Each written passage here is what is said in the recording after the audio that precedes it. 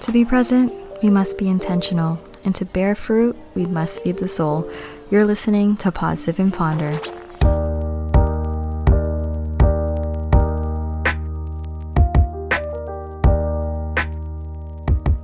Hey Ponders, welcome back to another episode of my series Car Thoughts, and where I share my live recordings from my car. Just some background of this recording you will hear. I took this back in March 26th, and I was in a comfortable and steady pace in my life. I got an easy paying job, was managing school. My stress levels weren't as high as they used to be. And I was able to manage school and church.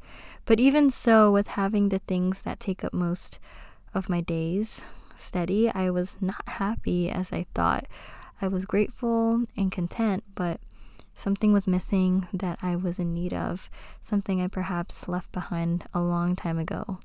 Stick around until the end to hear some additional thoughts I had since then, and I've titled today's thought, I stopped dreaming when I was 13.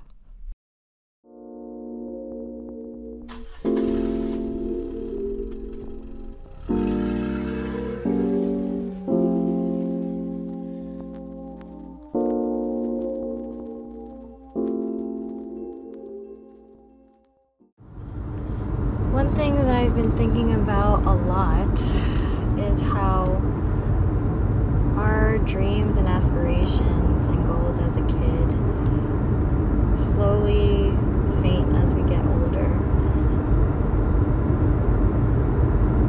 Being told that we have to be realistic pauses those dreams, and we become accustomed to that thinking. I mean, being realistic, I guess, really is only there for us to protect ourselves, kind of like flight or fight. Being realistic protects us from being disappointed, protects us from getting hurt, from being upset, or just protects us from our fears.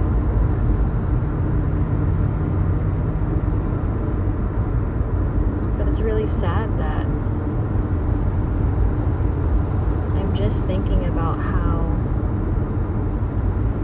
the home that I envision myself to be in, the car that I want, the lifestyle and the places I want to travel have become more and more unrealistic. Society will condition. Society, our parents, everything else will condition us to believe that things are not as possible. I mean, yes, we can have that boost of motivation from that motivational speaker that things are possible, but there's always that thought in the back of our mind that, yeah, but you have to do all of these things to get there. And I've learned that we can be there. I mean, these things, these material things, that's not what gives us true happiness. It's not what we crave. It's the joy, the excitement, the happiness, the place of peace and stillness. That's what we truly desire.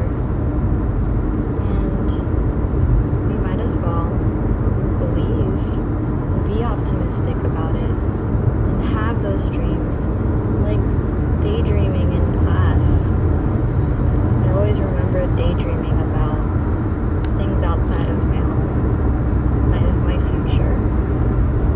And yes, I was just daydreaming, but I was so happy doing so.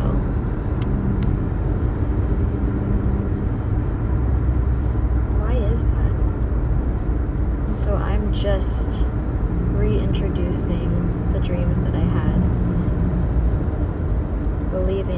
trying to believe once again that they are attainable, and not because social media says that they are, but because I believe and I manifest that it will happen. So, listening back to that, I still have the same thoughts sometimes, but lately I've actually taken it into consideration, and I'm currently in the process of trying to fulfill those dreams I once had or now have.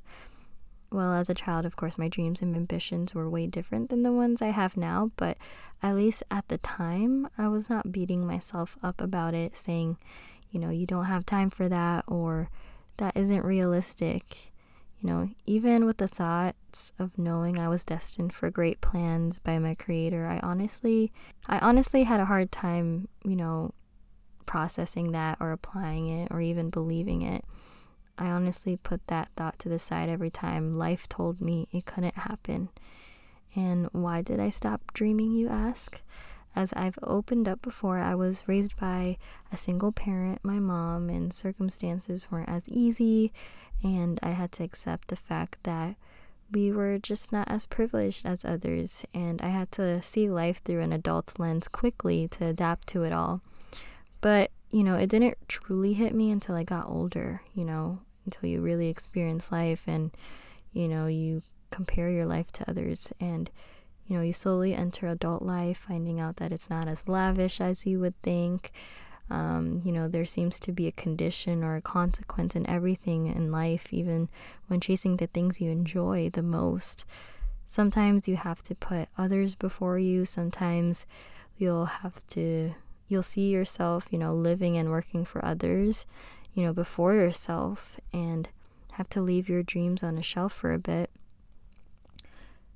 I was not woken up by these thoughts until I started watching someone close in my life go through life being authentic as he chased his passion, not conforming to the expectations of family or society. Of course, he went through some hiccups in life and trial and error, but just watching him, some may see it as being stubborn or lazy, but I definitely saw it as a strength and passion that I didn't see in myself. Between me and this person, he's definitely the dreamer and I'm more of the logical and realistic one, which can be handy in certain situations, but I realized I do it too much, and where I compromise myself and I don't even give myself the opportunity or chance to think about the impossible. Not all the time, but most of the time. I do it to be safe. From advising him to be cautious about dreaming too much, I now am the one who is watching him being paid for those dreams he had, which now aren't dreams, but he has manifested and, has cultivated it, and it has become life for him. I envied that, and I noticed that I settled too quickly. I settled to what was safe, trying my best to avoid, the disappointment from others. I tried to avoid failure and more disappointment as the perfectionist I can be sometimes.